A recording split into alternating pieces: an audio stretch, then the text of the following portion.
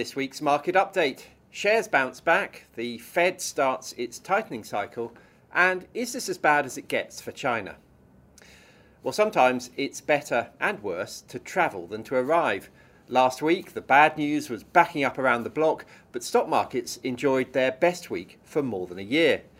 Remarkably, European stocks at the epicenter of concerns about the war in Ukraine have now fully recovered from the shock of Russia's invasion. The Stoxx 600 index that tracks shares across the region fell by more than 10% from the invasion to the low point 2 weeks ago. Since then, it's recovered pretty much all the lost ground. That's true also of Germany, which is arguably as badly placed as any European country in light of its heavy dependence on Russian energy. That's despite the war getting bogged down into what looks like it could be a long and bloody phase of attrition, with Russia clearly failing in its initial objective of a quick victory and regime change, but Ukraine probably unable, despite its courageous defence, to push the invader back beyond its borders. Goldman Sachs has cut its growth forecast for the region from 4% before the war to 2.5%, so clearly the view remains that the war will have a big economic impact. But the more positive story is focused on the greater EU cohesion caused by the conflict and the likelihood that spending on defence could rise sharply in the years ahead. The other apparent bad news that investors had already priced in last week was the decision by the Federal Reserve to press ahead with its planned tightening cycle despite the economic hit in Europe. The Fed also made it clear that last week's quarter-point hike in US interest rates is just the start of an extended series. The delivery of the hike was simply confirmation of what investors already knew was on its way, however, and the S&P 500 rose 2% on the day of the hike and kept on rising from there.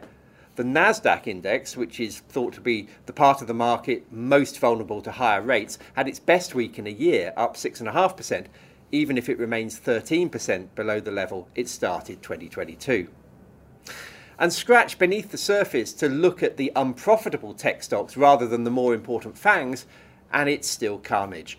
An index of these more speculative shares is down 60% so far this year. The third element of bad news last week, China, was also short-lived and quickly reversed. China is facing a perfect storm of worries, but on a number of fronts there's good reason to think that we may have had the darkest hour. A week ago, Chinese shares plunged after a week-long lockdown was ordered in Shenzhen, the key commercial hub just over the border from Hong Kong. China is persisting with its zero COVID policy, which means that even just a handful of cases in a city can lead to a total shutdown of activity. That's obviously a problem for China, but more broadly it suggests supply chain issues could be with us for some time yet. However, an apparent easing of travel and quarantine restrictions in Hong Kong this week suggests that the worst might be over on the COVID front.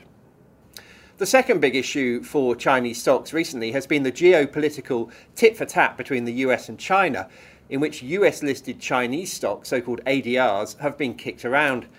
Chinese companies have been told that they need to provide transparency in terms of their accounts, but also the personal accounts of their directors if they wish to retain a US listing.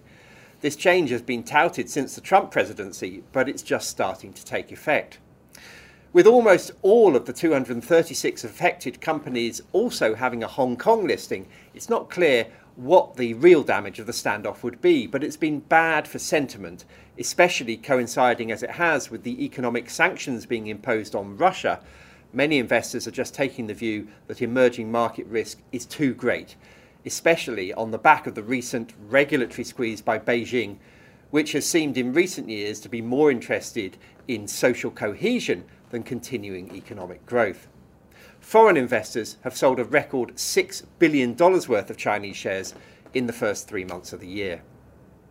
Time then for Vice Premier Liu He to step into the fray with a rare suggestion from the Chinese authorities in the middle of last week that they have the markets back. He promised unspecified measures to boost the economy and policies that are favourable to the market. Having underperformed for so long, the rally by some of the most beaten up Chinese stocks was spectacular, and measures of volatility in Chinese markets have gone through the roof. Investing in China is clearly not risk-free at the moment. Events in Ukraine have highlighted the dangers inherent in the ongoing standoff between China and Taiwan, but a number of larger investors are starting to sniff an opportunity in China. Credit Suisse said it had moved overweight, calling Beijing's new messaging significant, and Citigroup also upgraded Chinese shares to overweight.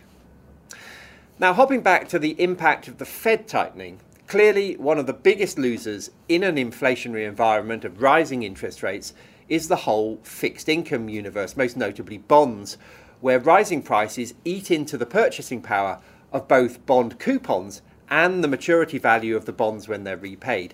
Inflation, in short, is a killer for bonds. This is doubly the case if, as some well-known investors such as the former PIMCO bond king Bill Gross suggests, the Fed proves unable to raise interest rates as far as they would like due to the damage that this would cause the economy and particularly the housing market. High inflation and low yields would make bonds even less attractive.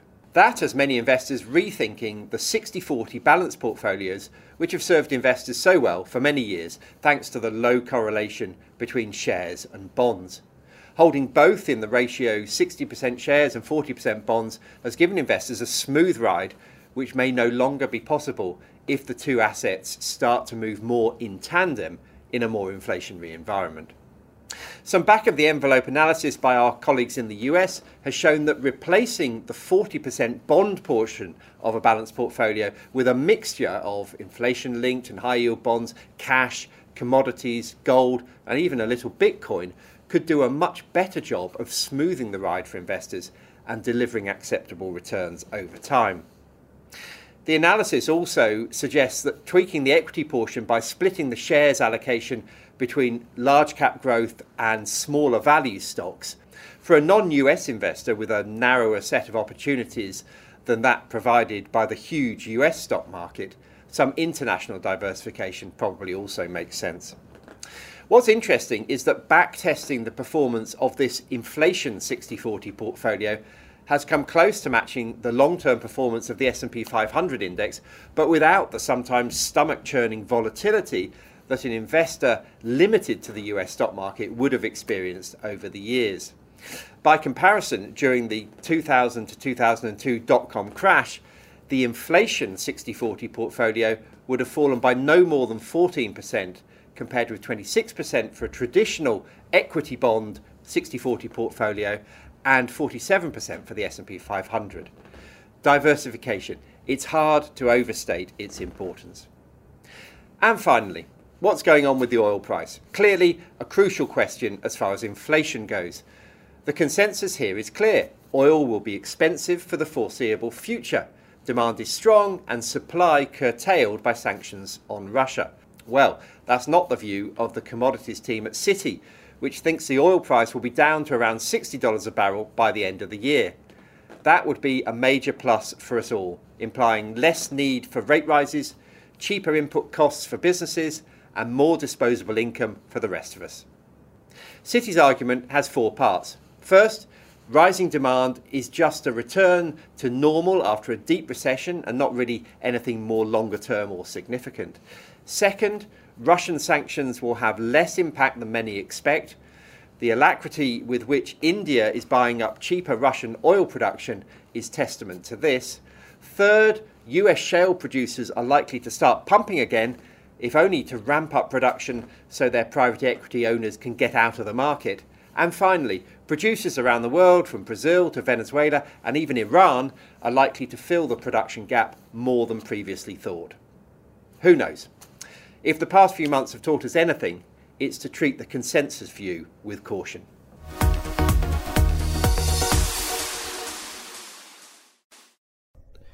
Please be aware the value of investments and the income from them can go down as well as up, so you may not get back what you invest. This information does not constitute investment advice and should not be used as the basis for any investment decision, nor should it be treated as a recommendation for any investment.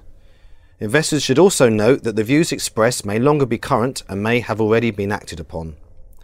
Reference to specific securities should not be construed as a recommendation to buy or sell these securities and is included for the purposes of illustration only. Fidelity Personal Investing does not give personal recommendations. If you are unsure about the suitability of an investment, you should speak to an authorised financial advisor. This podcast may not be reproduced or circulated without prior permission. It is meant for UK residents and does not constitute an offer or solicitation in any jurisdiction in which it may be unlawful to make such an offer or solicitation. No statements or representations made in this podcast are legally binding on Fidelity or the recipient. Issued by Financial Administration Services Limited, authorised and regulated in the UK by the Financial Conduct Authority. Fidelity, Fidelity International, the Fidelity International logo and F symbol are trademarks of FIL Limited.